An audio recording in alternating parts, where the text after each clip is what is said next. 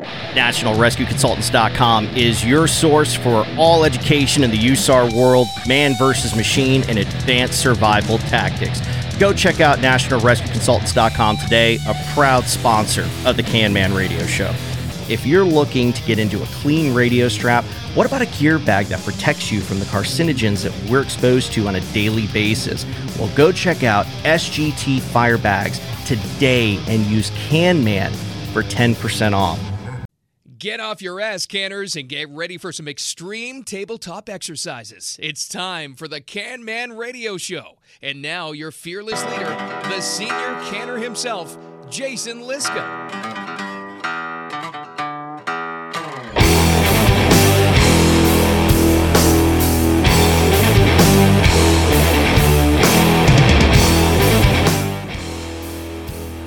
Welcome to another great episode of the Can Man Radio Show, and today we're sitting here in Columbus, Ohio with, I guess, a tournament of champions in the room this evening, but we have a special guest that we're going to talk to amongst the other guests we have inside the studio / auditorium / the room we hijacked for the evening.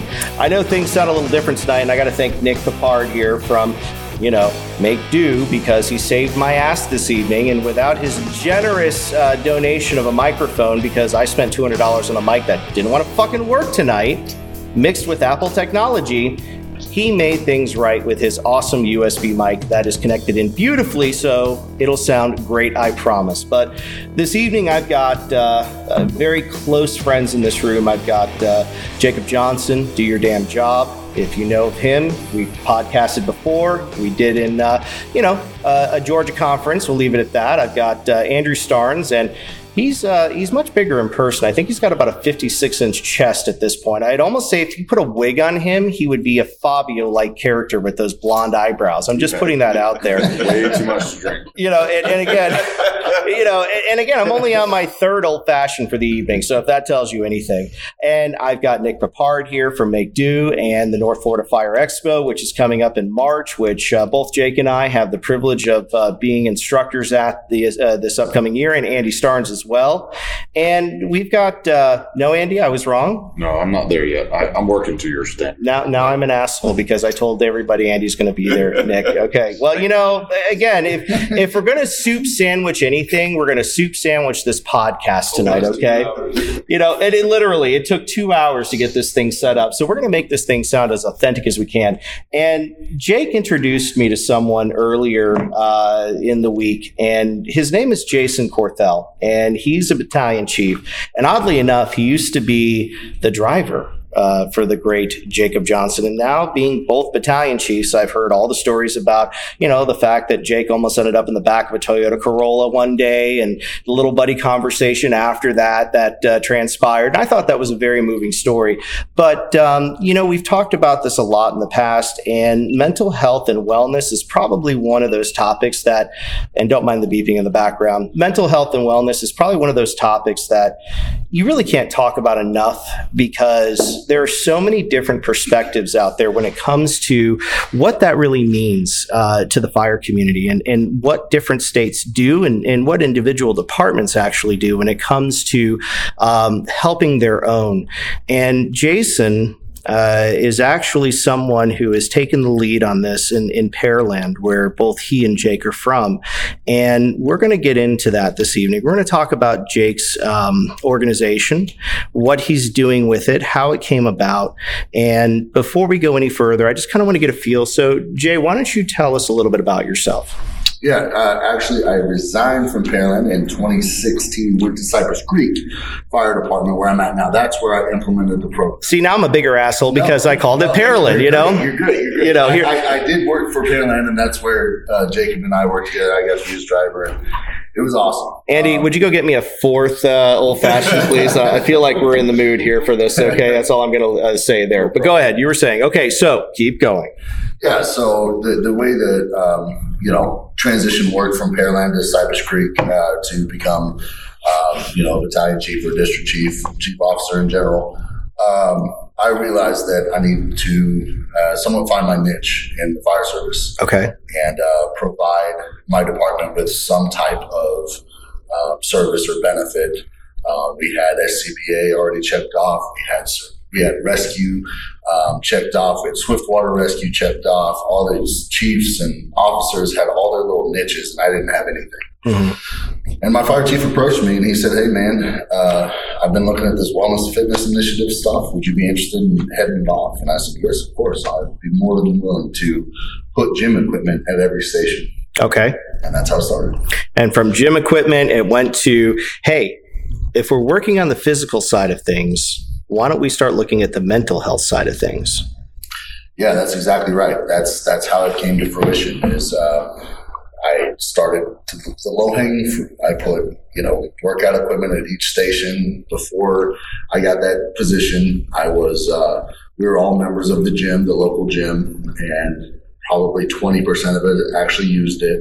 So the low-hanging fruit was to put workout equipment at every gym, and I thought my job was done. And then I came up upon Dr. Liz Fletcher, who was a former volunteer for us, and she is a professor at U of H School of Business, the Bauer School of Business, and she said, "Hey, have you ever thought about mental wellness being part of the Wellness and Fitness Initiative?" And I was like, "Shit, no, I haven't." I was like, "That's awesome, though."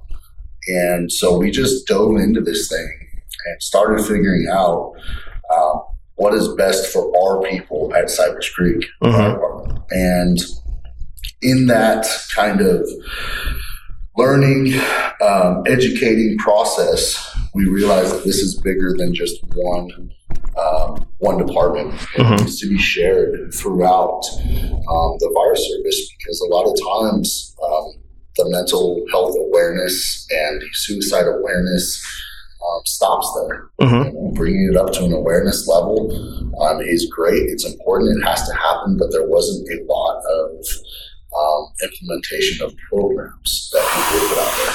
So I think there's probably also a deeper purpose behind you doing this, and it kind of came up in conversation earlier this evening at dinner, and I kind of want to delve into it because you had your own Mayday situation, and I want you to talk a little bit about that if you're comfortable, because if I'm gathering all of this correctly, your motivation comes from a personal experience, something deep that happened to you that we pray never happens to any one of our brethren out there.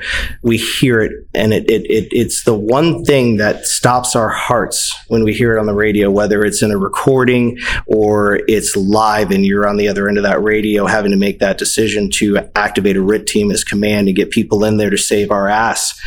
Why don't we talk about that? What was the situation, and what exactly do you want to share about that? If you got time, I can share the whole story. I want you to share the story. That's the purpose. Okay, great. So March of 2015, I was responding to a mutual aid fire just outside of our district. It was already upgraded to a 2-alarm apartment fire. We turned down one of our main thoroughfares, which is 1960 Highway 6. Saw a good call from the street that we were driving down, and told the boys in the back that, hey, we had a working fire. Obviously, everyone gets a little more ramped up for that situation. That day on the truck, I had somewhere around 55 something years of experience behind me. I had a Houston Fire Department captain, a Houston Fire Department driver. I had another captain from a smaller department on the truck with me.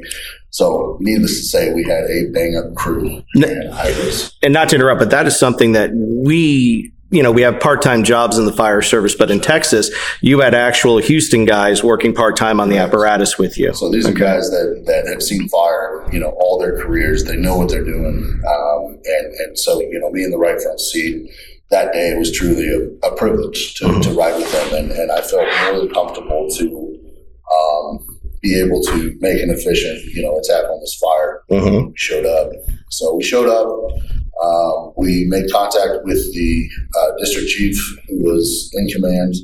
He told us that we need to meet up with Engine 9 in the attic. And basically, we're going to go to the Charlie side of the structure. Engine 9 had already made access to the Alpha side of the structure. We're going to meet up with them in the attic and basically sandwich this fire. Okay. It was already up in the attic. It was running the roof. There was no fire stops. It was old 1970s construction. And so we made an apartment lay. We stretched from engine 10 to the back of the structure with a 2.5-inch gated Y, laid our inch 3/4, started working our way up the stairwell, charged the line. We got up to about we got to the second floor landing, and I had made my way up to the 2.5 landing of this apartment complex. And my buddy said, "Hey, I need you to come back down. I need more slack." And I said, "Okay." So I went back down the stairs and I started humping more hose to him. And he was still on the second floor landing. As I was talking to him and he was telling me what he needed, something kind of bumped into him, and I didn't know what it was at first. I was looking down, and I just instinctively kind of grabbed him and pulled him towards me. And then all of a sudden, the whole landing and the staircase came down on top of us. Jesus. And he was pinned. He's a bigger guy like me. I stand 6'4", about 300 pounds, and he's right around the same size as me. But his head got put in between his legs, kind of folded in half. And the landing was held up by the bottle of his air pack and the brim of his helmet. That's what was holding up the landing. Mm-hmm. Otherwise, him and I both would have been crushed, gone. But all that weight was on him, caused him to pass out. He lost consciousness. I fell on the stairwell, and so I had literally the stairs up and then the stairwell above me fall down. And I had my right arm pinned against me like this. And my left arm was extended, and I wasn't able to call a mayday because somehow during that process, my radio got dislodged and off it went. There's radio traffic with me talking, so I knew I had it at some point. Okay. But after that, they never found the radio. Even when they went back to do the report and the near miss and all that, they never went back and they never found it. So I don't know where it went. But at first, I tried to push myself up. That didn't work.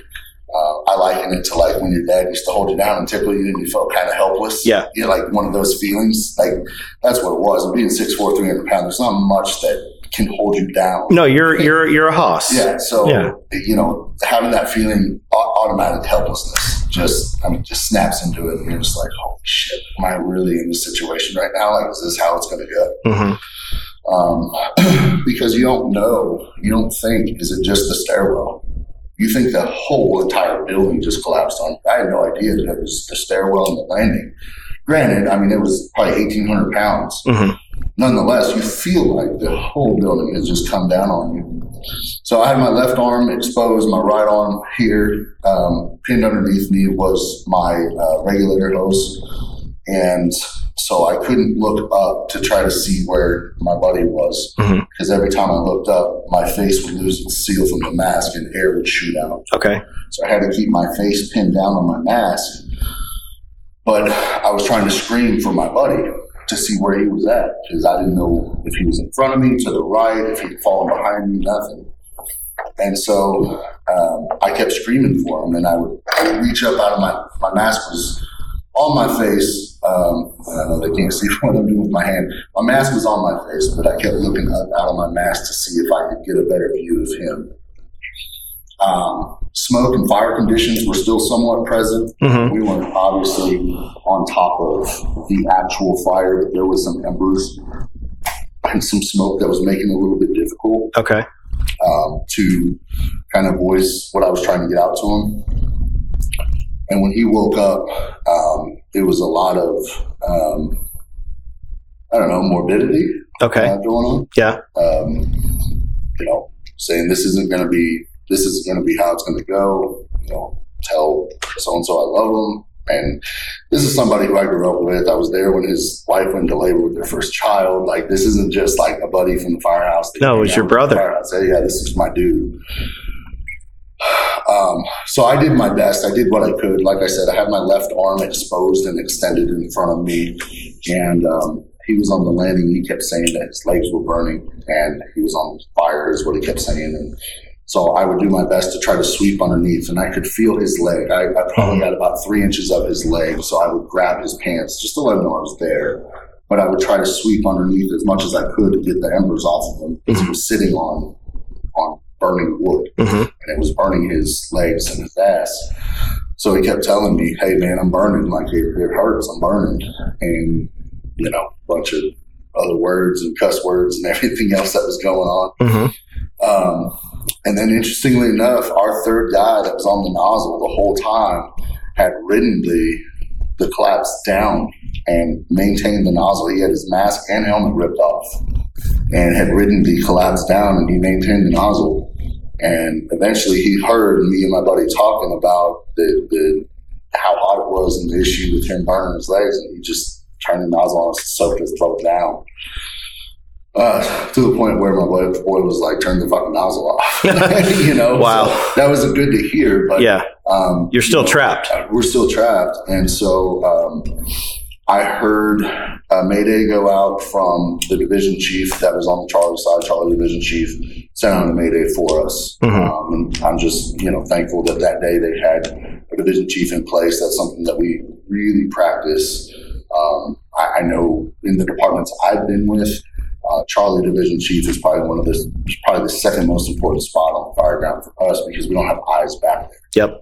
Especially on a multifamily. Right. And an apartment complex, multifamily, you have multiple crews working, you got to get somebody in the back with eyes. So that Charlie division chief called out the Mayday for us, and then Engine 10's captain called out 2 Maydays because they had one of their guys go down in the collapse as well from our neighboring department. So initially it came out with 4 firefighters trapped. 3 firefighters ended up being legitimately trapped, and then me and my buddy were the last 2 to come out. He was the last one to come out, and I struggle with this sometimes when I talk about it, because I don't want to make it sound like I'm tooting my own horn, but I got the privilege and the honor to go through fire school with this man and spend time with him and eat dinner with him and break bread with him and his family. I know his parents, I know his whole family. And I always told him, hey, bro, if you go down, I'm with you. Like, I will get your ass out. Like, we're going out together. And you did that day. And that day, when they came, they rolled the staircases off for me. And I said, I'm not going anywhere. I said, unless he comes out with me. I said, that's the only way I'm going. And it literally took probably 2-3 minutes to get him out of the rubble before he was able to tell me, it's all good, get out, just go. I'm getting out too, we're good. And so in that whole kind of melee, I ended up having a very minor head injury. It was like not even a concussion, but I tore my knee up completely, tore my ACL, MCL, PCL, tore my meniscus and everything in the whole debacle. Got shipped out to the ambulance, obviously, and I was in the ambulance, and this is a little bit more of the comical side of things, but I was in the ambulance, and the medic wheeled me back, and he's like, hey, bro, like, you can't put the sheet over your head when we're rolling you into the ambulance. They think someone died. Oh, Jesus.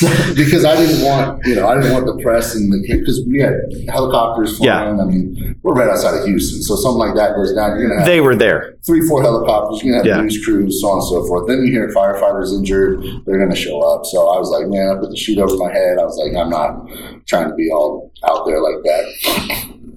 So they wheeled me back in the ambulance, and they said, hey, on a scale of 1 to 10, what's your pain? And I'm like, maybe. And he goes, it doesn't matter what your pain is, bro. You're going to get morphine. So just make up a number. I was like 7. And so he stuck me with morphine. Lo and behold, the 5-inch was running across the back of the ambulance, so they couldn't get out. So they took me out on a stretcher again. They put me in the back of another ambulance, and that's where my buddy was. My buddy was on the bench. And wheeled me back. Next medic, hey, man, what's your pain level? I'm like, I'm good, dude. Like, I just got hit with morphine. He's like, no, hit me again. So now I'm like up here. My buddy's emotional. I'm emotional, obviously. Almost just died. And there's these helicopters flying around. He looks at me and he's like, hey, man, no one can ever find out about this. Yeah. Wow. And so I was like, dude, we have an opportunity right now to share this story in fire service and push this, experience beyond just what you and I have in this ambulance right now. I didn't say that at the time, but I was thinking it, it was just like how morbidly special it is to be able to experience something that you train for so long and come out of it alive. When some people don't, you know, and so I wanted to take that moment. In that moment, I'd been going through a divorce. I just got divorced. So all the financial, I'd moved into an apartment. I had 3 babies. I mean, I had a lot going on. And then this happened. And I was like, man, like, I don't even know who the hell to call right now. Like, who do I tell that, hey, I'm in the hospital, come pick me up and take me back to my apartment? You know, and this guy, Jacob, over here, found out about it and hauled ass to the hospital, and he was there. And I had some family there with me and stuff like that I never thought would know or care or anything. It was a wild experience, man, but that all led into what we're talking about right now. So you're a Marine? Yes. Yeah, 4 years. Do you think that played a factor in your will and determination? I do. I don't know where the fortitude came from. I'm going to say this is when I also teach at the college. Okay. I'm an instructor at the fire academy down south. Jacob and I both are. And every time I teach with a passion, knowing that if these, I'll say kids, but some of them are grown men and women, but if these kids ever get in a position, they're going to rely on this because I did. And I went back. I didn't necessarily go back to the Marine in me, although that probably played a part subconsciously.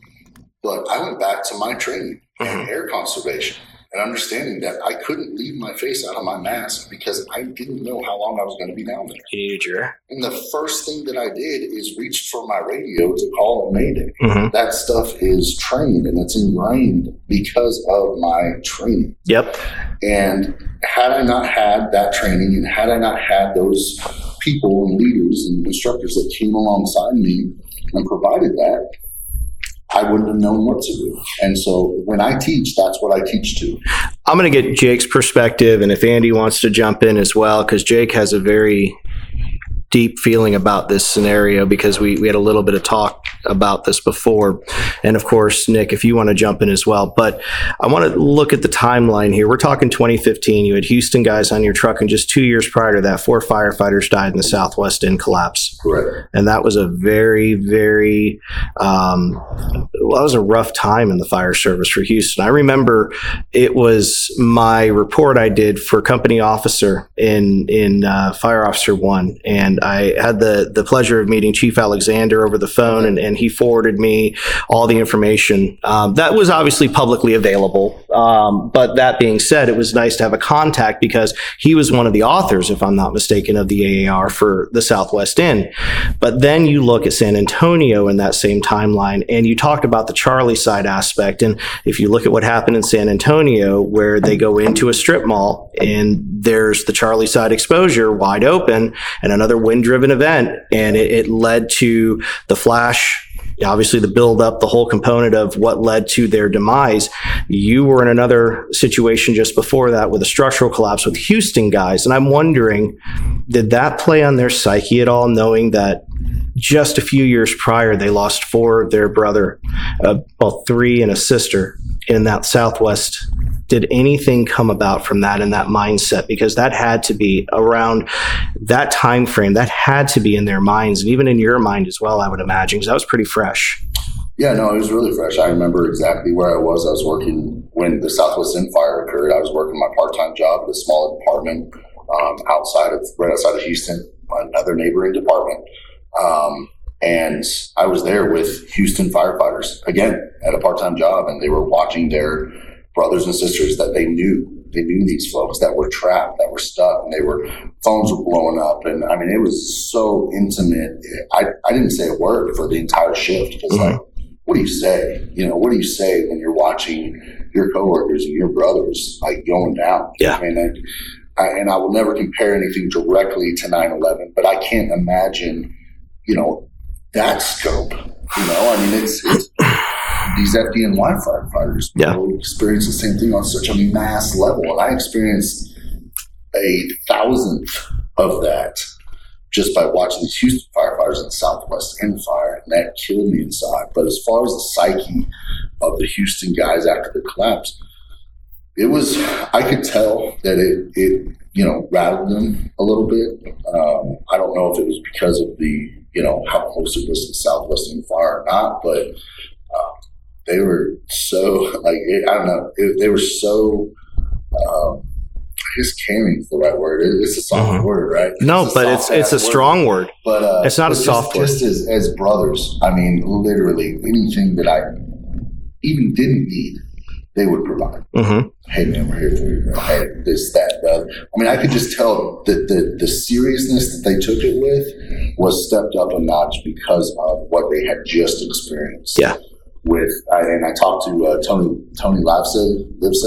Mm-hmm. I talked to Tony Livesay, and he was the firefighter that was caught in the Southwestern Fire. He got hurt. I think he had some brain damage and damage to his hip and his leg, and couldn't do the job anymore. And we got to talking at a cook-off. He met me, and I met him for the first time, and it was so emotional. But he came up to me and he looked at me like I was someone that he wanted to talk to, and to like, hey man, like, good job on getting out of that, bro. Like, you're a badass. And I'm like, dude, you are, like, you're my idol. Mm-hmm. I got hurt rescuing Bill. He got hurt rescuing Bill, who passed away a few years later. Right? Yeah. Mm-hmm. God rest his soul. But Tony, the way he described it, he was climbing into the structure to get Bill, and he was half in a windowsill or door frame, and the structure collapsed down literally on half of his body, and that's where he lay. He was trapped. And that was Tony's story, and Tony talked to me about everything, and most of the things that we said will stay between him and I, but it got to the point where, he was putting Post-it notes on the bathroom mirror saying, I already brushed my teeth today, because he would go back, do it again, go back, do it again, go back, do it again. Told me, he said, my favorite thing is doing laundry. He's like, I like doing laundry because I know when it's done. Mm-hmm. I have put it from the washer to the dryer, I folded the clothes, I know that it's done. A control aspect almost. He's like, other menial tasks, he's like, I don't know if they're done or not, so I'll just redo them all day. Wow. That's how I live my life. And it was just powerful, man. Like that whole kind of time frame, that negative time frame was just, it was awesome. Yeah. It was just awesome. Not in a good way, just awesome. Okay. Jake, you called it one of the worst days of your life. Mm-hmm. Come on in. Let's talk about the moments that led up to that very instance.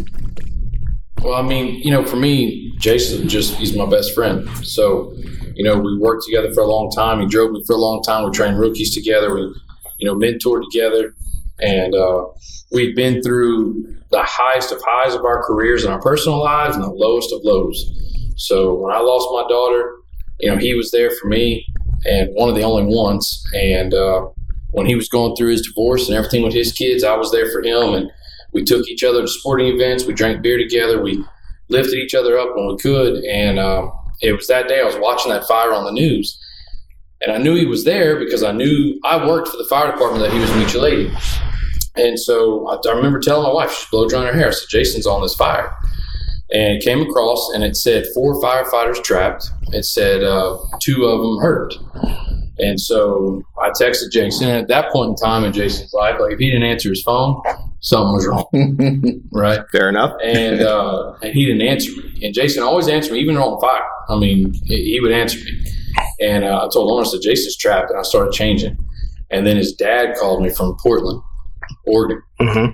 And then I knew it was bad. And so he told me, he said, hey, I was told Jason has a massive head injury. Can you please go check my son? I said, I'm already there. And so I drove to the hospital, and when I got there, thankfully it wasn't. But he was, Jason was dazed, and he had been given morphine and all the stuff. And the first thing on Jason's mind, I'll never forget this, this is how I know that Jason is the guy that he is, and this is why I push so hard that he needs to get his information out there. The first thing he told me was, can you go to the ICU and check on my grandma? Not me, not Gil, not, thank you for coming. Like, I didn't expect to see his stepdad and stepmom there, but they were there. And but he said, can you go to the ICU and check on my grandma? I was like, yeah, man, where's she at? And so I ran up to the ICU, and checked on Grandma, came down, told Grandma's good, and then we just sat there all night until they discharged him. And it was I say it was the worst day for me because that hit home. That was my friend. That was my driver. That was the guy that we sweated together. We trained together. We fought fire together. And we had so many good and bad times. And literally I go from cooking dinner, watching the news to almost losing my friend, and losing a brother. And not only that, but the buddy that was stuck with him was somebody that I knew, and then when I got there and found that out, it was like, well, now I have two, and this event made our brother leave the job. And he's never been a fireman again. And his whole family, he was a 5th generation fireman. And so it was just an event that, maybe doesn't need to be relived all the time or need to be talked about all the time, but all the good that came from that bad moment that Jason's been able to do needs to be shared, and it needs to be put out there, and it needs to be, and he needs to be invited to teach his class and to help, because it sounds to the common guy like a minor event, but it had major impacts. And those major impacts led him to a passion that a lot of firemen don't even have in these days when it comes to mental health and physical fitness and keeping ourselves mentally and physically ready for the job. And because we always think of it as, I need to be mentally prepared for the things I'm going to see. I need to be mentally prepared for the things I'm going to deal with at home. But I believe that the main drive and passion behind Jason is, I need you to be mentally strong to be able to handle what happened to me. Yeah. I need you to be mentally strong to be able to handle a collapse, or be able to handle a Mayday situation, or be able to handle one of your buddies in that situation. Yeah. So you know how to help them. Because at the end of the day, after we dropped him off that night at his house, I didn't know what else to do for him. Mm-hmm. I had no clue. Peer support wasn't there, so other than, hey, bro, let me come to your house and bring you some meals and you make sure you rehab your knee and drink some whiskey with you, I didn't know how else to help my friend. It was the most empty feeling that I've ever had in my life and in my career, because I just saw my buddy sitting on a couch with a machine bending his knee, and I didn't know what to say. Mm-hmm. And so that's where I think the passion comes from, and that's what firemen need to know is, like, we need to be training. You need to be here at Firehouse Expo. You need to be here at FDIC. You need to be here at all these micro conferences, because at the end of the day, we have to prepare for that worst day, right? Basil teaches it all the time. One bad day. One bad day. Jason had his one bad day and he survived, and now he's going to pass on his passion because of that. But how many firemen out there are not preparing for that one bad day? How much complacency exists in the fire service today? And I think every one of us can probably throw our 2 cents in on that. And Andy, you're sitting there pondering. Do you want to throw some 2 cents in? First of all, thank you for sharing that. Absolutely. Because I believe there's 2 types of courage. There's the courage that goes into the burning building, and there's the courage of a man or a woman to open up their wounds. That's a painful experience, to share it again for the hope of one thing: to help somebody else, right? We read NIOSH reports not to Monday morning quarterback them. We read them to learn and honor for what they went through. So thank you for doing that. The other side of that is this. What did he just say? He sees you sitting there. He dropped you off. And he said, I didn't know what to do. I feel helpless. One of the passions I have since I got into behavioral health and peer support is that we are trained to handle anything thrown at us. When you said caring is a soft word, firemen are good at the hard stuff. We suck at the soft stuff. Uh-huh. We have 0 skills across this country when it comes to firefighters who are struggling. I said this in class this morning. Do you know that more firefighters take their own life than anything else? And you know what? I've had battalion chiefs call me at 12 o'clock. I had a firefighter with a gun in his hand. I told him to call EAP. And I said, are you kidding me? Yeah. You got the courage to run in a burning building, but you don't have the courtesy to take your time to go sit down with him and just listen to him? Yeah. And he's like, well, I didn't know what to say. I said, you ain't got to say a dang thing. Mm-hmm. You got to show up like you did. Mm-hmm. He didn't need you to have any skills other than the skill of this. Jacob Johnson, his friend who showed up, ministry of presence. I'm here. Not what you say, that you are there. It has nothing to do. Everybody here is married. She don't want you to fix it when she's talking. She wants you to listen. Took a while to figure that out. Yeah, amen. Yeah. So when you're hurting, do you want somebody to come in and give you some quick fix solution? No, you're hurting. Yeah. That's not going to get rid of the pain. You know what's going to help? Somebody who cares enough to sacrifice their time. That's right. And that's what you did. But the problem is we're not training firefighters to handle that stuff. We're not giving them the courage to say, hey, I want you to be aggressive. I want you to be skilled. But when it comes to all this stuff you're going to face in a 30-year career and how it's going to affect your marriage and your kids, we ain't training them for none of that. And that's why we have a 75% divorce rate and the highest suicide rate next to the military. And that is something we shouldn't be proud of. Yeah. If you want to have the courage to die in a burning building, but to save someone's life, how about we make the greatest rescue we ever could, which is talk to our brother and sister who's struggling? Because if you hadn't have been there for him, who knows how he might have turned out? You know how many firefighters go through what he went through and then never share it, go in some deep, dark hole of depression, lose the job, lose their identity, lose their marriage, lose their kids, ended up taking their own life because no one came alongside them and helped bear their burden. So I applaud you for doing that. And I think we need to do a better job of, if you can size up a 3-alarm fire, you sized him up because you knew what? Hey, what did you say? He didn't answer my phone. He's working. He's trapped.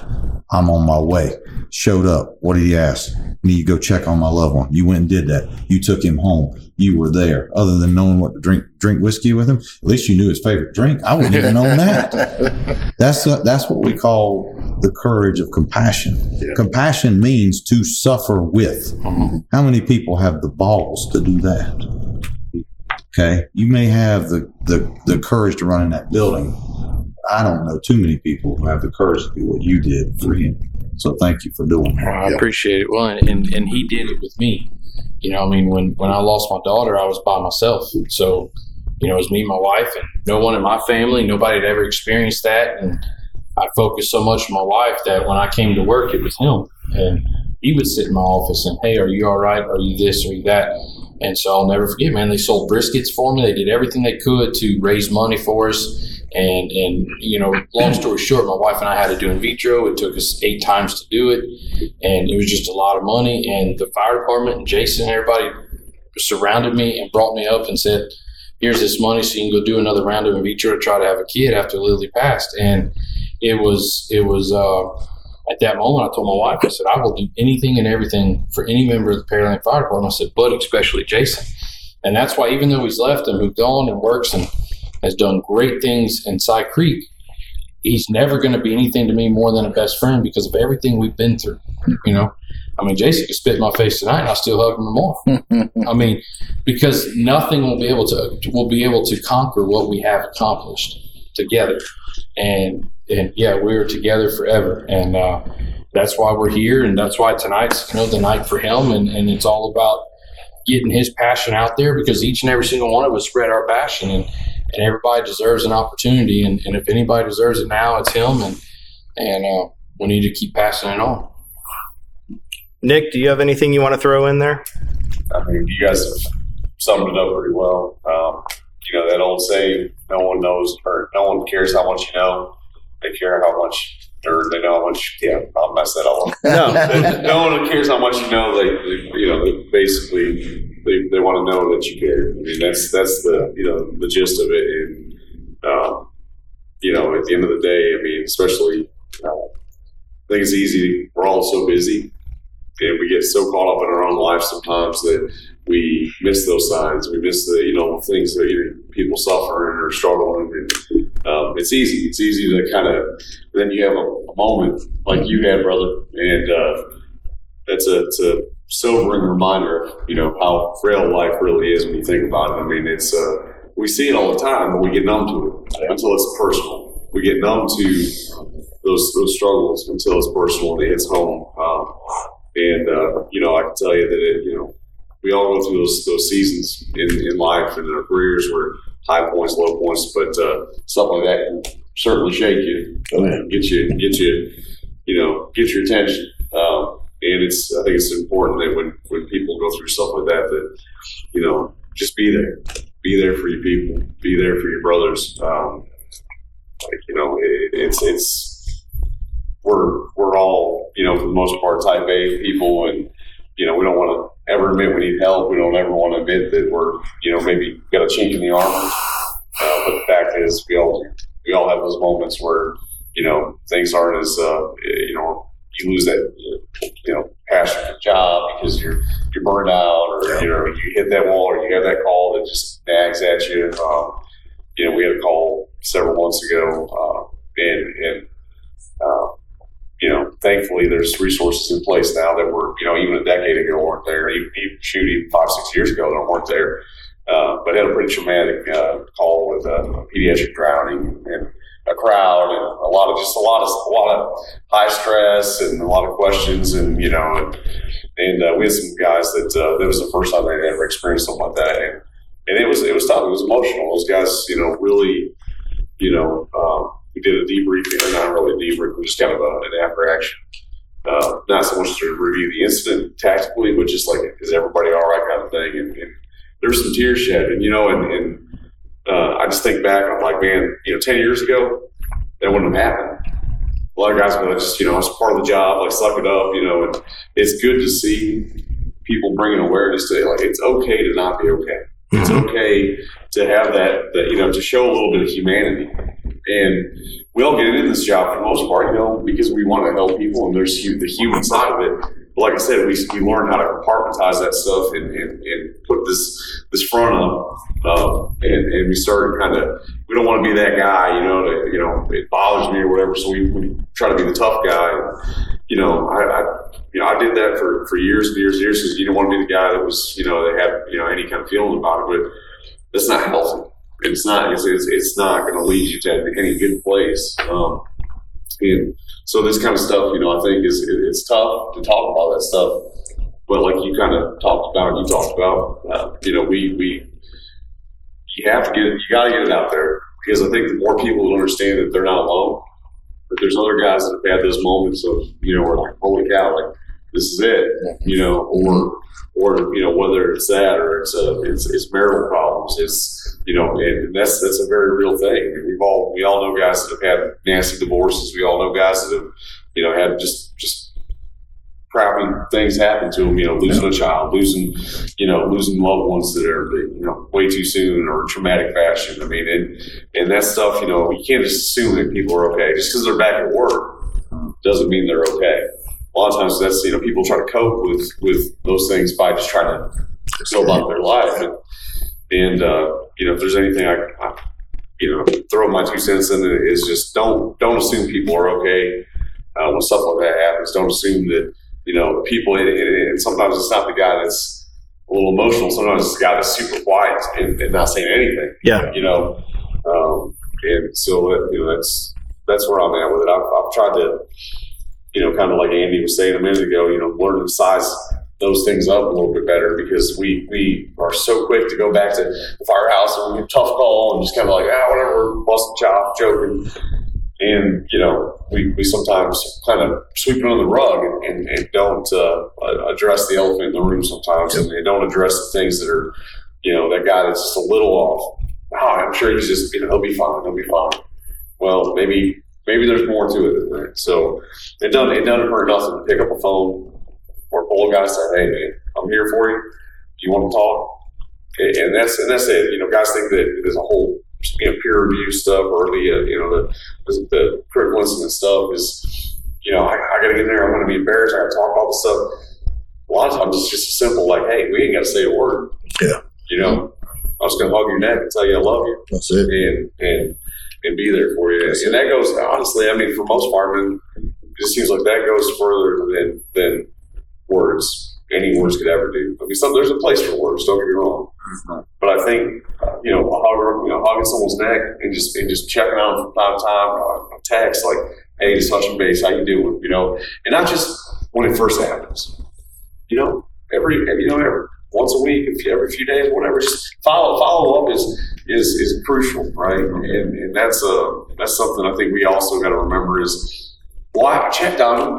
Well, you checked on them one time, and then you didn't talk to them for 6 months. You know, I mean, there's you know, when people are going through stuff like that, it seems like, you know, it's never a quick fix. It takes time to heal, and we got to remember that you know, sometimes people need a little space before they talk. Mm-hmm. Sometimes people just need, you know, they just want to know that someone's there. They want to know that someone cares, and that's been my experience with it. I mean, I've had those moments of doubt, question, you know, my own career and life, and you know, the people that have made the biggest impact in my own life and stuff. You know, just when I've had those moments of low points, it's not anything special. It's not any money, words, or anything like that. It's just a simple thinking about you, brother. Appreciate you, you know, and you know, we overlook that. We overlook the simplicity sometimes of showing a little bit of humanity, showing a little bit of heart. It doesn't take a PhD in psychology to be a human being and tell someone you love them. So I want to throw a couple of things out there, and I'm going to start with 97.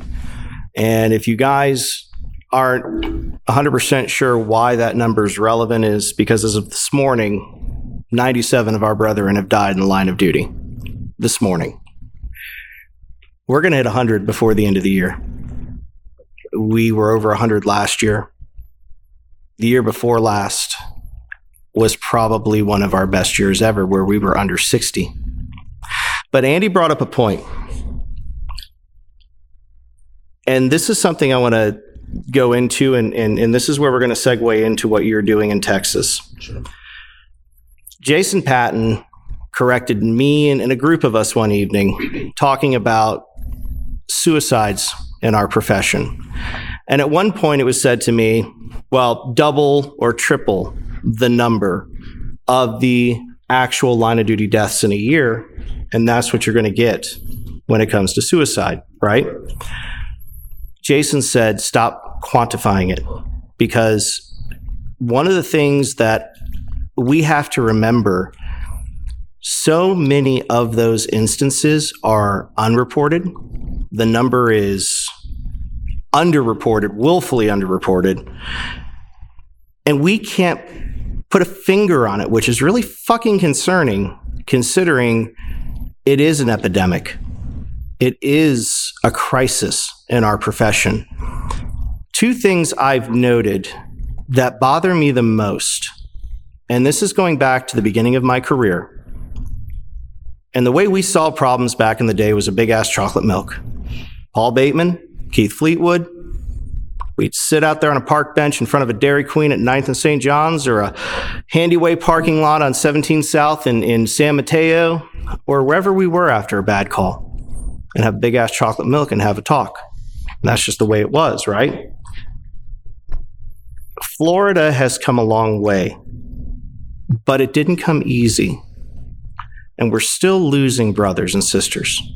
And to that effect, they're getting younger and younger every fucking day, which is probably one of the most heartbreaking components to compound the thought of someone taking their own life. 25, 26, 24, 30. Young men and women who couldn't take it anymore, who couldn't find the outlet, who were shunned by their own peers, who, for lack of better terms, just felt hopeless, and there was nowhere to turn. And we're not even getting into the substance abuse aspect leading to it, or any of the other things that might have contributed to the end of their life.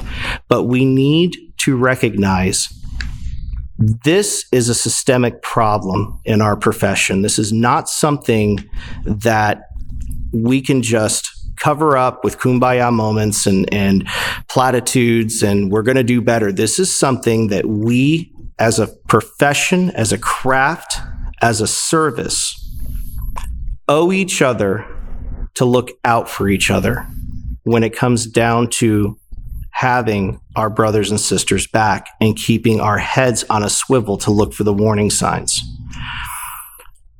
It's got to end somewhere. And again, Florida, we have the collaborative. We have UCF Cares and Restores. We have several other great organizations inside of the state that have worked with, and this is where I think it makes a difference, when you have these organizations engage with the professionals who are doled and trained, I should say, and responsible for being the assessors of our ill feelings and helping us find balance.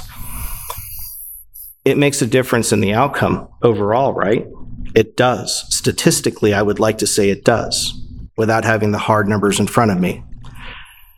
But that isn't always the case, unfortunately. And we talked about EAP earlier and how scary it is to think that if I go to EAP, what is that going to say about me? If I say something about my mental instability, even if I'm not dealing with this well, how will I be viewed by my peers? Will I be trusted? Will they allow me to stay on a truck? Will they consider me a hazard because they might not think I'm capable of clarifying my feelings and I'm going to be a hostile party one day, a threat to their safety potentially? Is that the wrong approach? 100%. Because again, we're not fixing problems every moment. What can we do? We simply open our ears and we listen. And we pay attention and we engage when we have to. But you and the work you're doing in your department in Texas, you're talking about 3 different stages that you've got with your program. And I want to kind of dive into that and the purpose behind them and where exactly those stages are today and how effective they've been so far. Mm-hmm. Yeah, so, kind of fast forward through my injury and whatnot that I spoke about earlier, that really drove me into a bad state of mind. And this is where I developed my passion for the program. The cause was, unbeknownst to me at the time, the Mayday. And then the aftermath was really the fruition of my PTSD, my anxiety, my depression, everything, all the ill effects that came afterwards, I didn't know that they were going to come. I thought that perhaps... Do you want me to hold one? Yeah. Well, sorry, we just had a beer exchange mid-conversation. That was a temporary beer exchange. He wanted to hold the beer, I promise you. Not his hand. Although I would, I'm just saying. But let's get back to where you were. I'm sorry. The onset of my mental illness came from the effects of my call. And a lot of that came with unwanted attention. I had to shut down my social media. I was getting hundreds of messages. Can imagine when it hits the news, local firefighter, this, that, and the other, all of a sudden everyone, not that I didn't appreciate it, but it was just really overwhelming for me. And I didn't want to revisit it every night before I went to bed by myself. That was not a good place for me to be, so I shut it down. So going through that, and then basically being a divorced male out of a job, well enough to be mobile and make my way downtown after a couple months after surgery, not well enough to go back to the job yet. I would frequent downtown Houston, and I would frequent getting drunk, plastered, off my ass, and drive. That was my thing. I lost all hope. I didn't care if I killed myself. I didn't care if I killed anybody else. Didn't really care to see my kids. I thought I was, just pretty much trash to them too. I missed my promotional ceremony because I had gone out the night before, stayed in a hotel by myself, mind you. No females involved. As much as I wanted one that night, I was in no shape to get a female. So I passed out, and I woke up to a call from one of my chief officers asking where I was at because my ex-wife had brought my children to pin me. And I was not there because I was drunk in a hotel in downtown Houston. And that is the first time that I had broken down emotionally to somebody and told him that I had a problem and I needed help. But it took that, and that's scary, that it took that for someone to finally say, you're okay, we're going to take care of you. And the way that it was taken care of isn't the way that I have tried to foster in the current, fire service mindset right now, because back then it was still new. We didn't have a peer support group. We didn't have professional counseling services. We didn't have a chaplain in our department. We had a chaplain organization, but we didn't have a chaplain in our department. I didn't have any of those avenues. So by taking care of me, what that meant was they're just basically going to forgive me for fucking up, and we're going to move on, and they're just going to kind of monitor me, which, by the grace of God, I came out of it eventually. It was a long-ass road. I would show up I didn't have a house for a long time. I would sleep in my car, and I would go from job to job to job. I've slept at this man's house before because I didn't have a place to go. I would sleep at the fire station in my truck. I'd wake up at 5:50.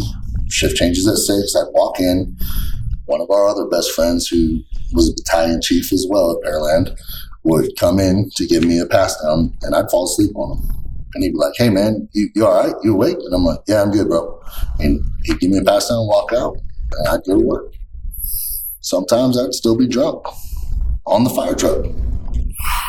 And that was the lowest of the lows. And so when it's asked, where's this passion for this program that I put in to my home department now, that's where it lies, is I don't want anyone to ever have to go through that. And I know that some will, and when they do, I don't want to just say, not that it wasn't meaningful and it wasn't heartfelt, I'll be there for you and we're going to take care of you.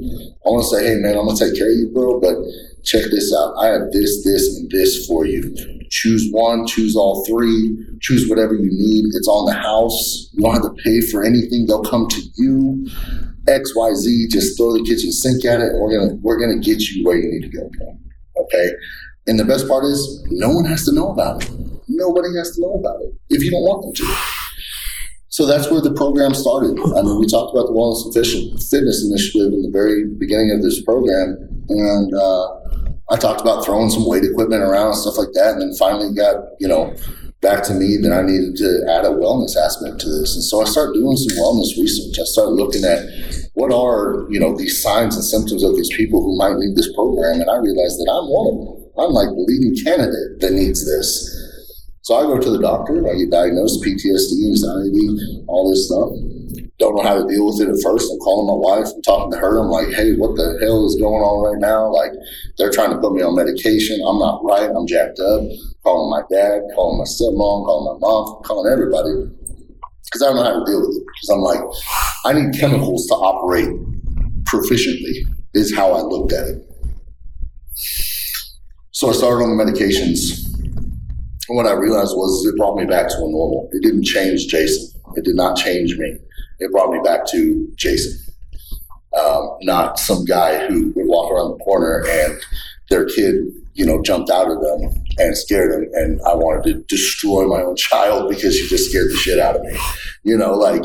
I can't explain to her why that's not okay. And so it's like, I need to figure myself out. So figured myself out, started this program. It's a three-tier program. It has chaplaincy. It has mental wellness. It's all mental wellness. It has chaplaincy. It has peer support group, and it also has professional counseling services. And all three of them are so intricate in how they came about in their own right. I will say this: the most important aspect of this program is the confidentiality. And I've worked for a municipality before. I know what EAP means. And a lot of folks stray from the EAP, like you mentioned, Jason, for various reasons. And the reason that I strayed away from using an EAP even approach or studying an EAP is because EAPs are developed for usually municipality, and they're encompassing of finance, HR, parks, utilities, whatever. Not firefighters, not police officers, not EMS. And so I needed to develop a program for first responders that took care of first responders. And that's what I want to do first and foremost. And there's no there's no better feeling than to take care of these folks with them knowing that their garbage is not going to be thrown out there to their supervisors, to their boss. I'm not knocking EAPs. There's a place for them, and I'm happy that they are in place. But a lot of times those people do not know how to handle first responders. Nope. I'm a product of going to a counselor and being told, I cannot help you. You need to go see XYZ. I remember being handed papers on how to breathe and focus and relax and count and, here, take this, take that. Your 6th visit is over and have a nice day when I've had to use EAP in the past. And I'm not ashamed of that. But and the thing that I think you're pointing out very eloquently is the fact that when it comes to psychology, it's not a one-size-fits-all, period, right? Because you can look at the spectrum of psychology and there's all variations. But when it comes to first responders, when it comes to the personality types that we are, when it comes to the gung-ho mentality, the willingness to just sacrifice everything we are to save someone else, and that is a very sacred aspect of our profession. You brought up very poignantly 9/11, and something to consider is even after the first tower fell, they still went in the second tower to save as many lives as they could, knowing peril was about them. It was coming. You and most everyone have come, well, you specifically came to a realization on your own when you could have had support, a structured level of support, and you're one of the very few that was able to find himself a path. You brought up faith. Where did your faith fall into place here? Man, that's deep. I like it though. So going way back, 14 years old, my grandfather had always made sure that I was in church on Sunday and youth group on Wednesday. Got confirmed as a Methodist. Now, I consider myself somewhat non-denominational. Love my church, love my pastor, love my friends in the church. It took a while to get there. Faith has grounded me, and I respect any and all opinions on what others believe in or what have you. I don't want to, necessarily segregate myself from them. In my eyes, my God and Christ tells me to love everybody, so that's what I try to do. Regardless of their age, religion, sex, whatever, marriage preference, whatever. So I try to do that the best that I can. But during this time, I don't know if I was mad at God or if I was just denying him the opportunity to try to lead me when my collapse happened. But when I met my wife, my current wife now, we've been married since 2017, and we have had the best relationship, all because of Christ. She's helped me grow so much, and I call her my earth angel because I don't deserve her. I still know damn well I don't. She'll say different, but she's brought me and supported me in this journey so damn far, in this pipe dream of mine that I have to share not only this story of mine, but also the programs that I've got to develop because of the people that have supported me. And I've always just kind of attributed it back to God, obviously, for putting me in the positions to be surrounded by great people. I mean, just even tonight, I didn't fly up here knowing that this was going to occur. But I did fly up here knowing that God is going to put me in great positions. I don't know when, don't know how, don't know where, but I know that I have faith in my God, and if I trust in that, he will deliver, because he always does. And so it's been a road. It's been up and down. It's been a roller coaster, but I've been so blessed for the last few years to find my relationship again with him. I know he never left me, because I would not be sitting here right now if he ever did. And that to me is vindicating in itself. I always tell people, I'm a member of my church and I get to speak to men about leadership and the qualities that it takes to possess that leadership. But I get to do that on our church level. I want to do that for the fire service, and I want to speak to them about these programs and what I'm pushing, and I want to speak to it out of love, just like I do with the church. I am not a good biblical memorization leading person. You have one to your immediate left who is fairly good at quoting scripture. But what I do good at is loving people. Amen. And when Christ was basically cornered and said, what's the greatest thing of all? He says to love yourself, or love your God with all your might and love your neighbor. Those are the two things that just stick with me. Is I love God and I love my neighbor. Everything else is going to fall in line. So that's what I do. I try to live my life just like that. Sometimes I slip up. I make fun of people. I do stupid shit sometimes. But at the end of the day, I know that God's got my back. So how many people have you been able to impact since starting your movement, your organization? And what have you done to grow it since creating it? Well, my official website launched a couple months ago, and it's ironcladwellness.com. And what that does is that provides the viewer with kind of the services that I'm looking at to offer and to promote in the fire service, come speak, coaching sessions, documentation drafting, help with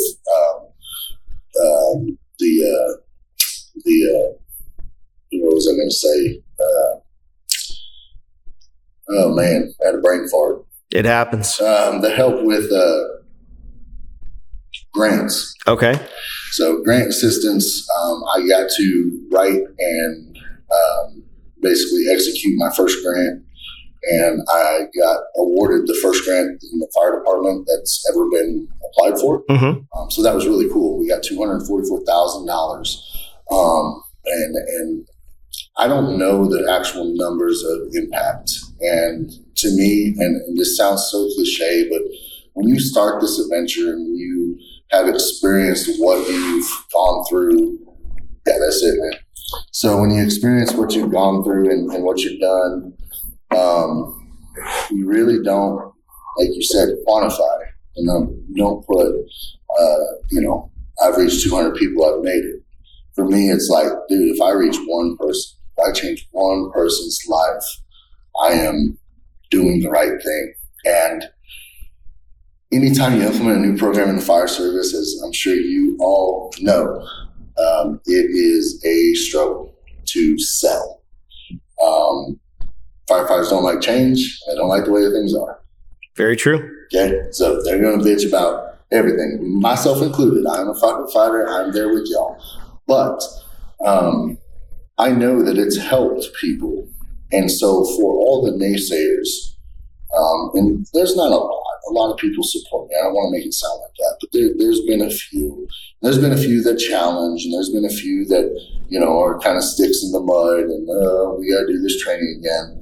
But the fact that it's helped people, and I know that it's helped people. We had 20 people in a year, not even a year, 9 months. We had 20 people reach out for counseling services. And that's counting first responders, that's counting their wives, and that's counting their children. We've been able to provide those services. Our department has gone through a suicide of one of the firefighters' children committed suicide. Our department went through that. One of our firefighters' brother committed suicide. We provided counseling for the entire family because we had the ability to do that, because the things that we put in place for those incidents that I didn't know were going to happen. Mm-hmm. I'm thinking, okay, this dude's going to have stress at home. He's going to have a divorce. He's going to have financial problems. He's going to make a bad call. And then you go to the counselor, and he's going to get fixed. Initially, that's what you think. Yeah. And then all this shitstorm happens, and it's like, man, dude, we helped 20 people. 20 doesn't seem like a lot. No, it's a lot. But oh my gosh, that is a number that far exceeds what I ever thought it would be. We have a new layer of stress, as we all know, the last 2 years with this pandemic and how it's impacted public safety in general and the fire service. And my own personal experience is looking at members of my crew, whether they're on the EMS side or not, struggling to get through day to day, including myself, and worried about going home and dealing with the repercussions of potentially bringing home something that could harm or kill their family, and the stress induced when someone sneezes around you or coughs around you, especially in the early days of the pandemic, long before a vaccine was even out there for, us to access and take if we so chose. You have to think about the psychological impact, because from my perspective, I would literally stay at the station for 2 to 3 hours after shift every morning, sometimes showering once, maybe twice, depending on how I felt. I would never go home in my uniform, and then I'd go home worried and on edge and panicked and afraid that, well, I may not be sick, but what if I'm asymptomatic? Because, they made that very clear. You can be asymptomatic and still transmit it. That's right. And I think about the amount of stress that has caused our profession on top of everything that we have to deal with. And I wonder, is that anything you've encountered so far with your organization, people dealing with the daily stresses of the pandemic? Because I know, talking to friends over the last 2 years, some who have been quarantined, I've been quarantined, friends of ours who have had COVID, some who were very sick, and some who had a long road to recovery. And that impact alone was weighing heavy on their finances, if not their family life in general. Have you encountered anyone who has sought help to deal with that level of stress? Yeah, and I'm sure, like I said, the number of 20 people, I can't imagine any of those 20 people not having a heightened induced stress because of COVID. I'm sure that is the part of the reason why they went. But again, based on confidentiality, I don't know why they sought help. However, I can, as a district chief that's, involved in 4 other firehouses and makes my rounds and gets calls off duty and questions, for us, especially as chief officers, it's hard in middle management to try to figure out the right thing to do when we don't have a playbook for this. No. We have no playbook. And these guys come to you and you have the answers. Except when you don't, and shit hits the fan, and you're like, bro, I don't know either, and they don't like that, and rightfully so. I don't like not having the answers either. But I could sense a little bit of that with a good majority of my folks. It's probably 50-50, 50% don't give a damn about COVID. They still don't think it's real. They think that someone's going to put a chip in them or whatever, and then the other 50% is like, yeah, I got the vaccine twice, I got the booster 5 times, I'm super vaccinated, whatever. And to each their own, but it definitely affects, there's a huge toll on the mental health side of things that I feel, just even personally, like you said, taking 3-4 showers, not going home in your uniform, not being able to hug the kids, without thinking about it.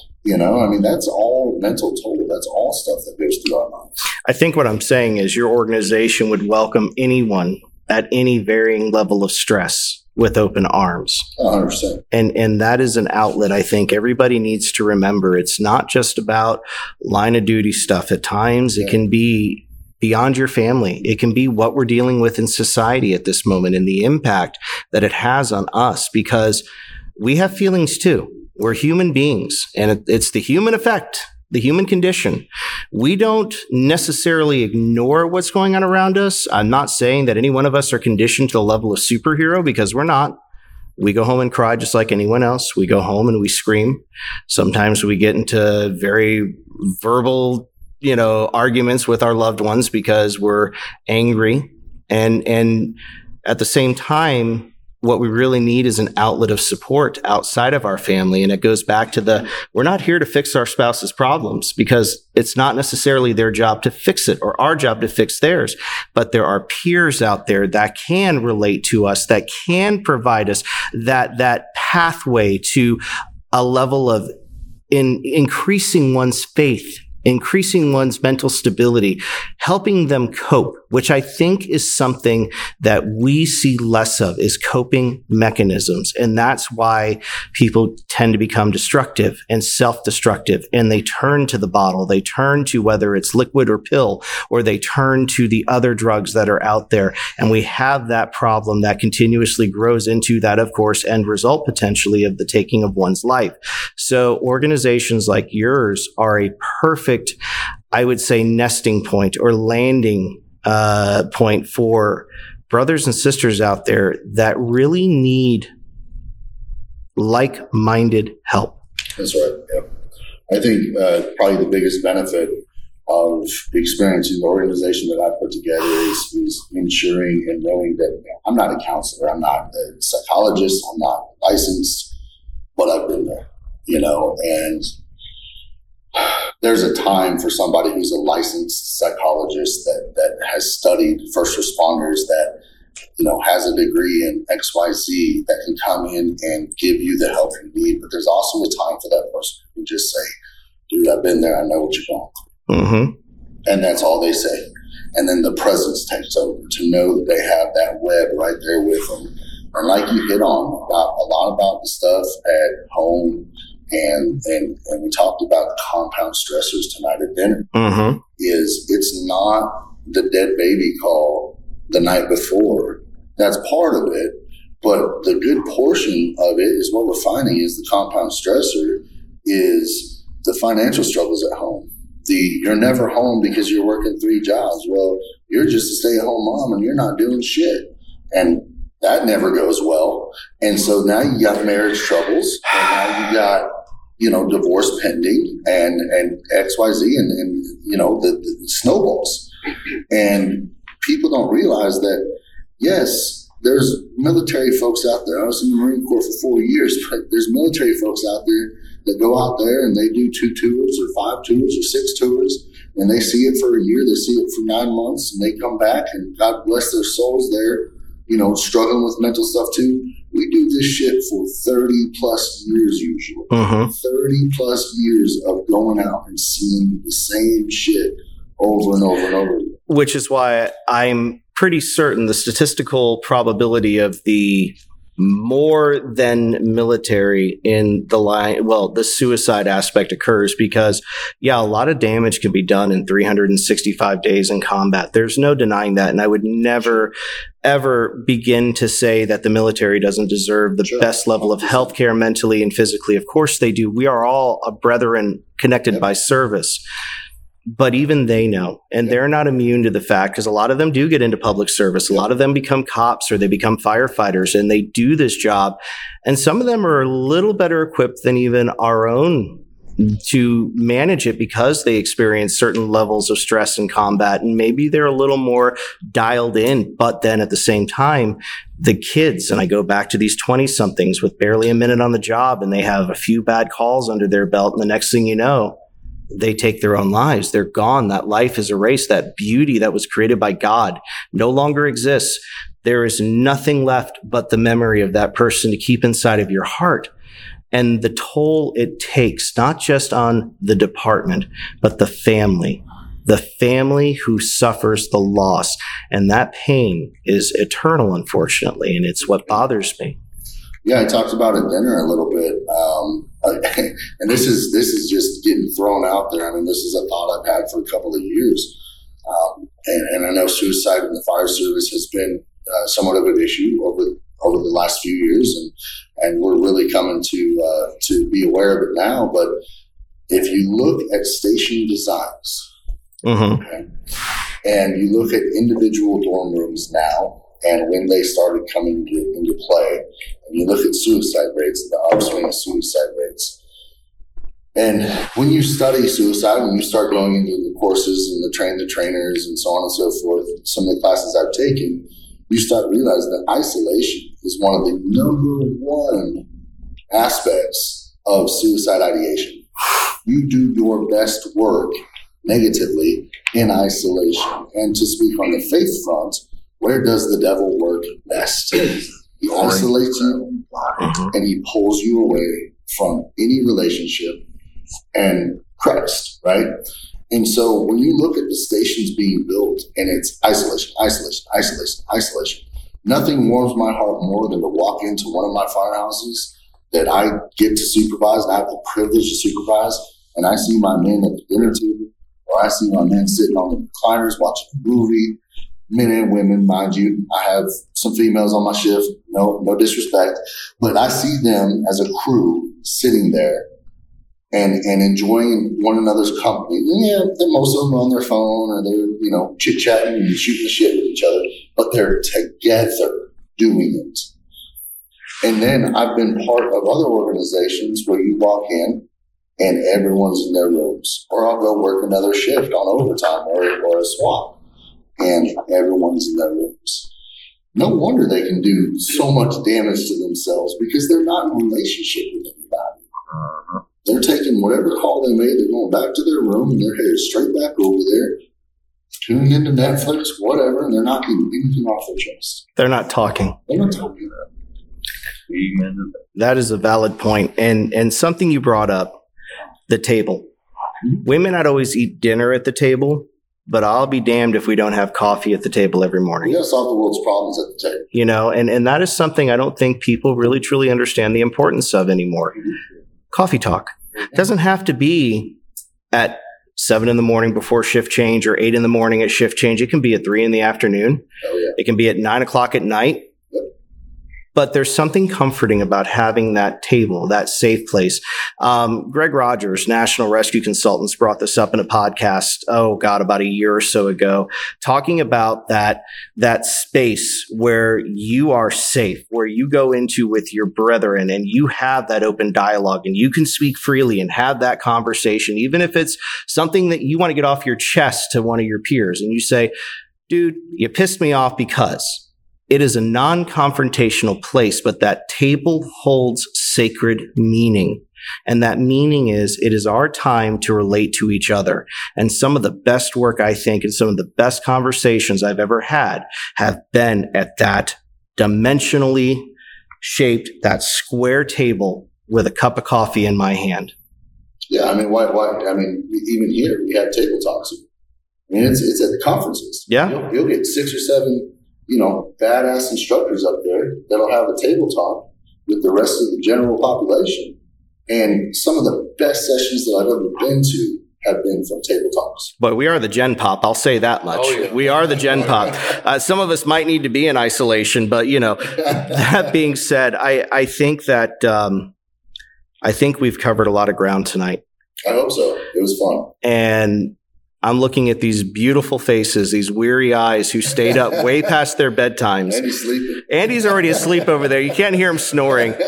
But I don't have my CPAP machine. Speaking of CPAP, by the way, I am a CPAPper. Nick is a CPAPper. Andy, you're little Fabio over there. No, brother, I've been a CPAPper for 3 years. Where are you at? Yeah. Oh, Jake, where are you at? I passed my test. They're overrated. I took a sleep test. I passed it. I think you cheated. We definitely cheated. Yeah, he cheated. He studied. Oh, he studied hard, didn't he? CPAP. How many of you being treated for low T? Oh, another thing. Okay. Brother from another mother. There we go. The short guy and the tight end just high-fived in a very awkward fashion. If I could describe it any better. I'm not a color commentator, but I can certainly try. Strength. There was strength because he knocked you back into the chair. But I want to close out this episode with everybody just giving a few moments of reflection on Jason's story and the impact it's had on all of us this evening. And we'll close it out there. But if you're okay, I'm going to spin this to Andy because I know right now he's about to turn into a pumpkin. Yep. So we got to get Andy on the mic. Oh, first of all, I applaud you for doing something about it. Thank you. Okay. Appreciate that. Too many people complain about problems. But they don't want to do anything about it. That's what's the problem with the world right now. Everybody wants to blame everybody else. No one's wanting to take accountability and work on it.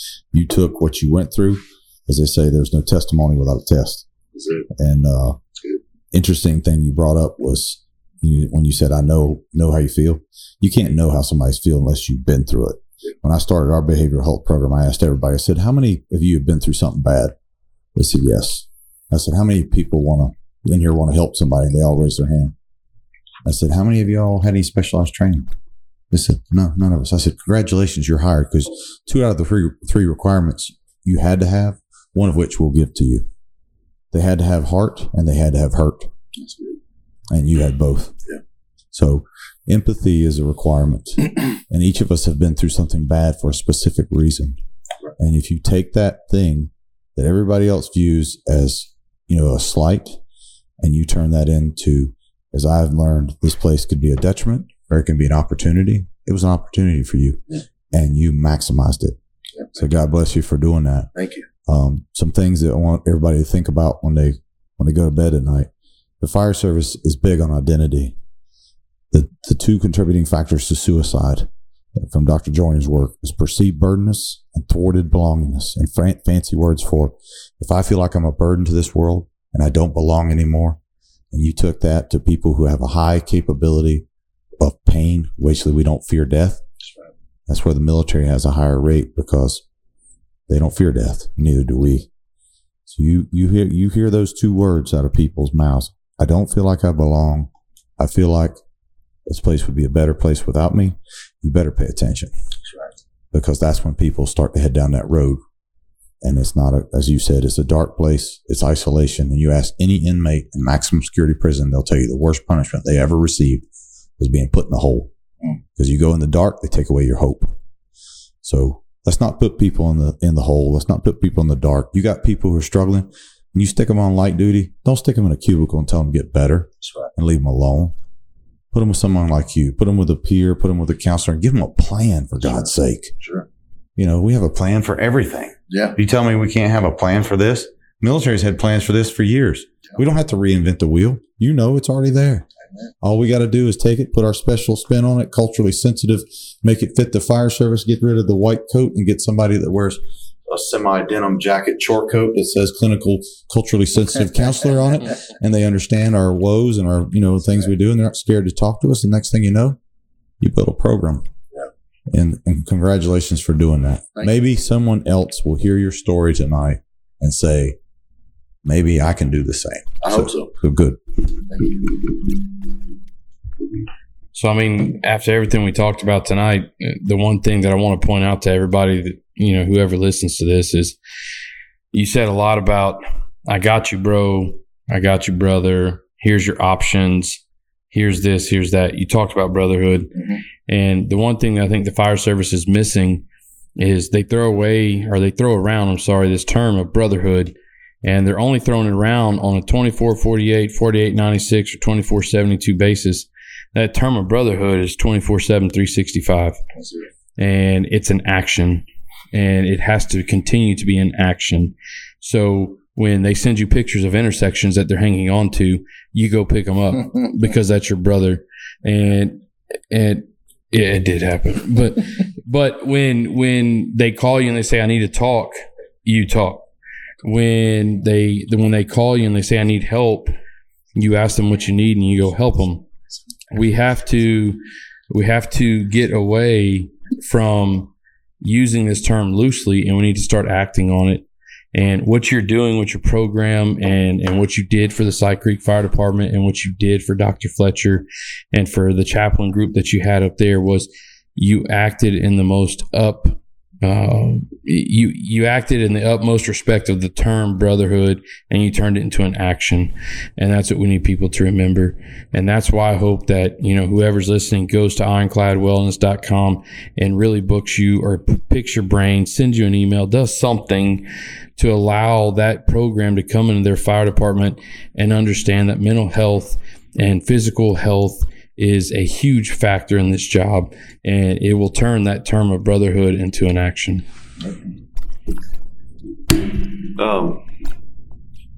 I think that you hit on a lot of good stuff, man, and I appreciate the honesty.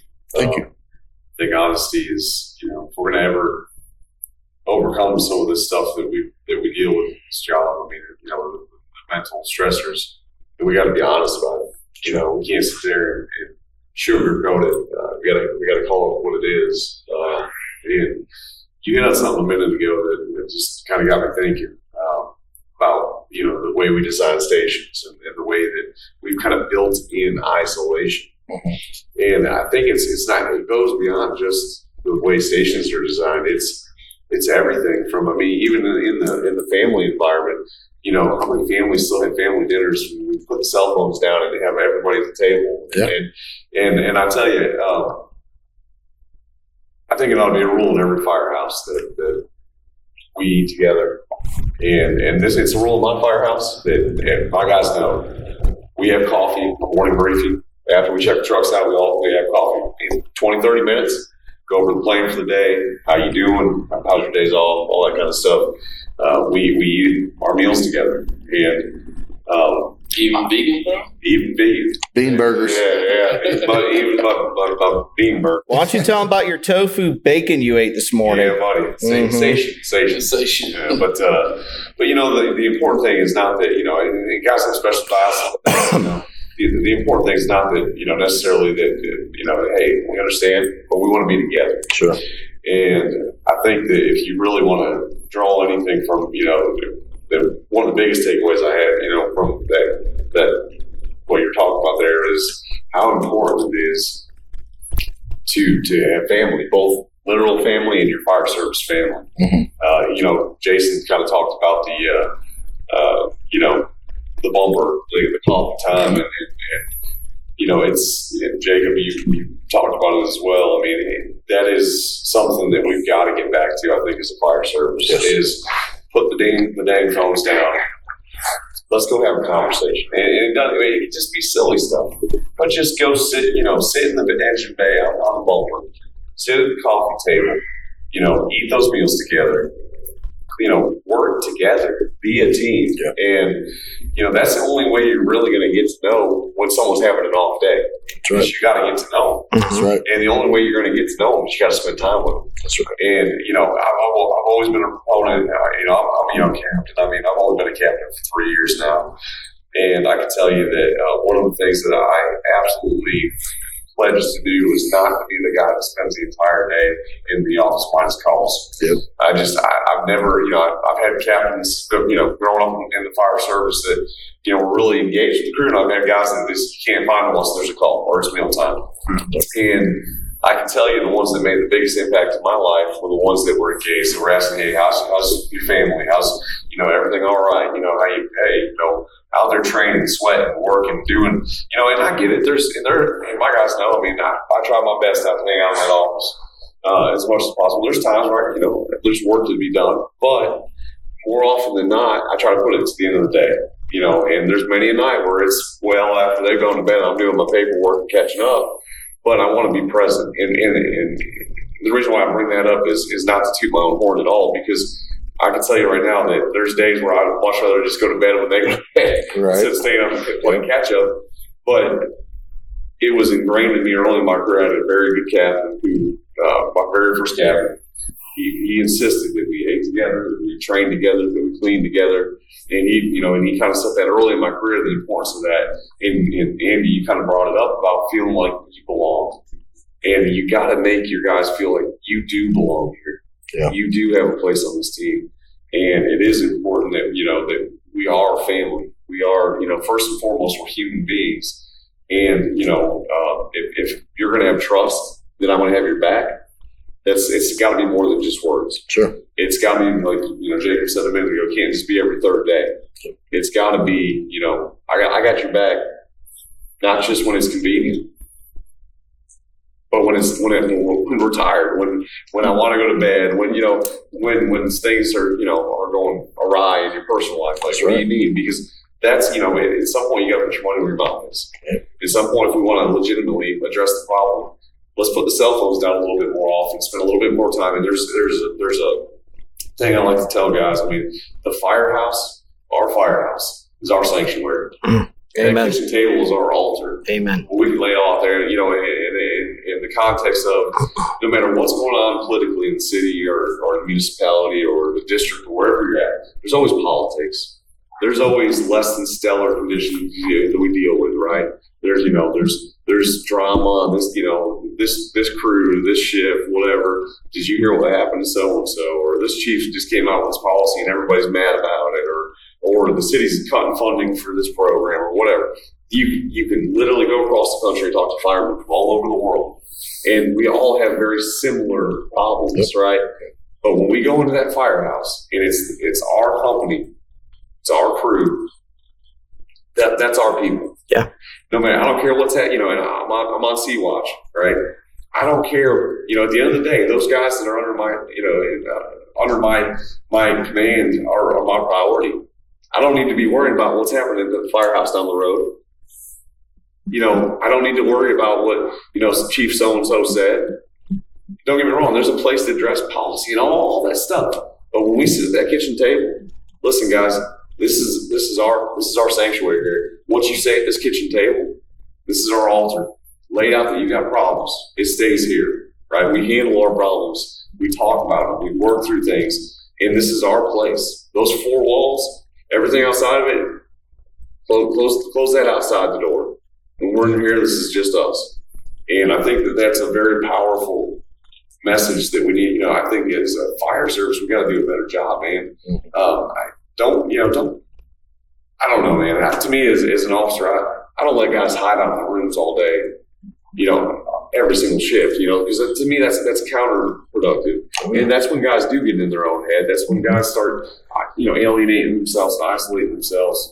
And, you're not going to develop healthy relationships if guys never spend time together. So, right. I know that's a long-winded way of saying it, but I mean, we really got to take that serious. We've got to get back to kitchen tables and front bumpers and coffee and technology is great.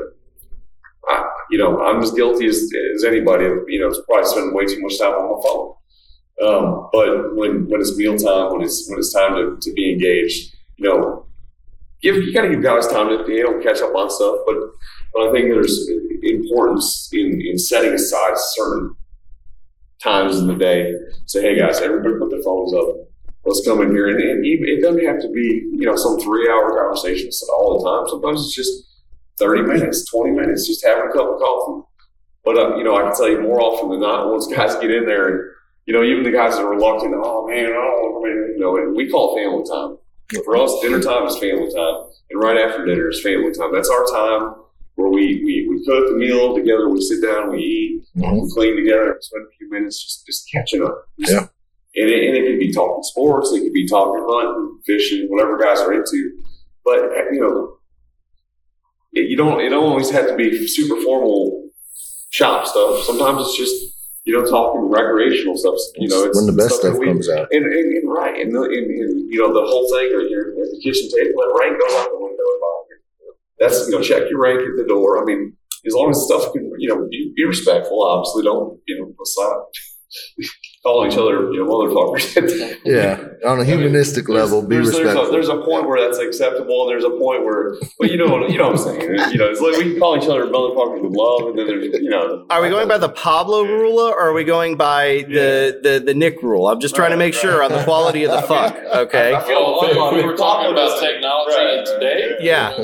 Okay, then we're going by the Pablo rule. Yeah, okay, got it. Rules, yeah. But the point is, as long as we can disagree, we can even have animated conversations with each other. Oh, yes, we can. But before people get up and leave that table, we're shaking hands and hugging necks, and we're brothers. And that's the point. Is as long as guys don't start turning it to I'm going to personally attack you and your family. And start I'm going to come over here. I'm going to whoop your ass and beat your dog. All that other stuff. But that's what I tell guys. You gotta. Know that when we're at that table, it's sacred. That's our time to be brothers. That's our time to bust each other's chops, have a good time, talk shop, talk hunting, talk camping trips, talk family, because that's what we are. We are family. So, brother, like I said, man, you hit the nail on the head. I think the fact that you identified those issues and said, hey, we got to do something to fix that, because it is becoming an epidemic in the fire service.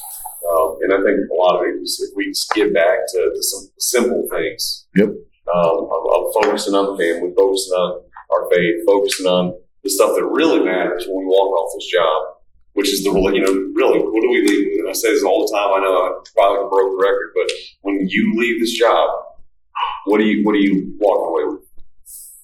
Really, truly. Yeah. memories and relationships. Yeah. That's it. Because the badge is going to get turned in one day. You're going to hang your coat up one day, and all you're going to be left with are the memories that you made or didn't make, and the relationships that you made or didn't make. And that's it. And that's, you know, when you're retired and you're gone or whatever, I mean, that's all you got to take with you. So, you know, one of the things I've been trying to do personally is to shift in my own life is get the priorities straight. Because I can tell you right now, I got way out of kilter on several occasions where, you know, you get so ate up with doing stuff for the job, or you got to do this and that you neglect yourself, you neglect your family, you know, and you start getting out of kilter, and it's, you know, it's easy to get that way. And that's, you know, people say, well, I'm not my brother. You know, I'm not my brother's keeper. Yes, we are. Mm-hmm. We are each other's keeper. And we've got to get back to doing that. We've got to get back to checking on each other and loving each other and just being human beings and not getting so caught up in all the crap swirling around us. Yeah. So I'll start obviously with, and again, coming on the show this evening wasn't something you planned on doing. No. Not at all. And kind of designed in a way by your brother 2 seats over to the left. But the purpose of this show is to deliver a message. No matter what that message is, it's important it gets out because it has an impact or has the potential to impact many lives in this profession.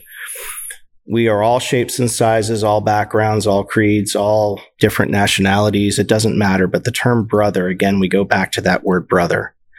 And each and every one of us have the like-minded definition and appreciation for that term. And I challenge every one of the listeners out there, if they're going to say that word, mean that word. Because one thing we did talk about at the table this evening was the stress of being a company officer or a chief level officer. We talked about the fact that we're not just looking out for ourselves anymore, someone looking out for us. We're looking out for the lives of our crew, and they come before us. I've taken probies with 4 days on the job into their first fire, and I've taken seasoned veterans into fires, and this is not a toot the horn moment, but this is a reflection. If something were to go wrong, it's my cross to bear, my burden to bear, because it's my responsibility to make sure they come out of that building. And if something goes wrong, it's my responsibility to make sure that if they can't make that Mayday, I can get help to them. I'm with them. I help them. That is the responsibility we take. And it's something that people need to realize the sacred nature of that responsibility. And by what you do with your foundation, your organization, is you've taken that sacred responsibility of looking out for us. And I think that is what the biggest takeaway is. You went through a traumatic experience. You were at your rock bottom. Faith brought you out of it. Your connection brought you out of it to Jake. He was there with you. Your friends, your devotion. And now it's time to let others come to you and say, hey, I may not have been in a collapse. I may not have Maydayed, but my life is a Mayday right now.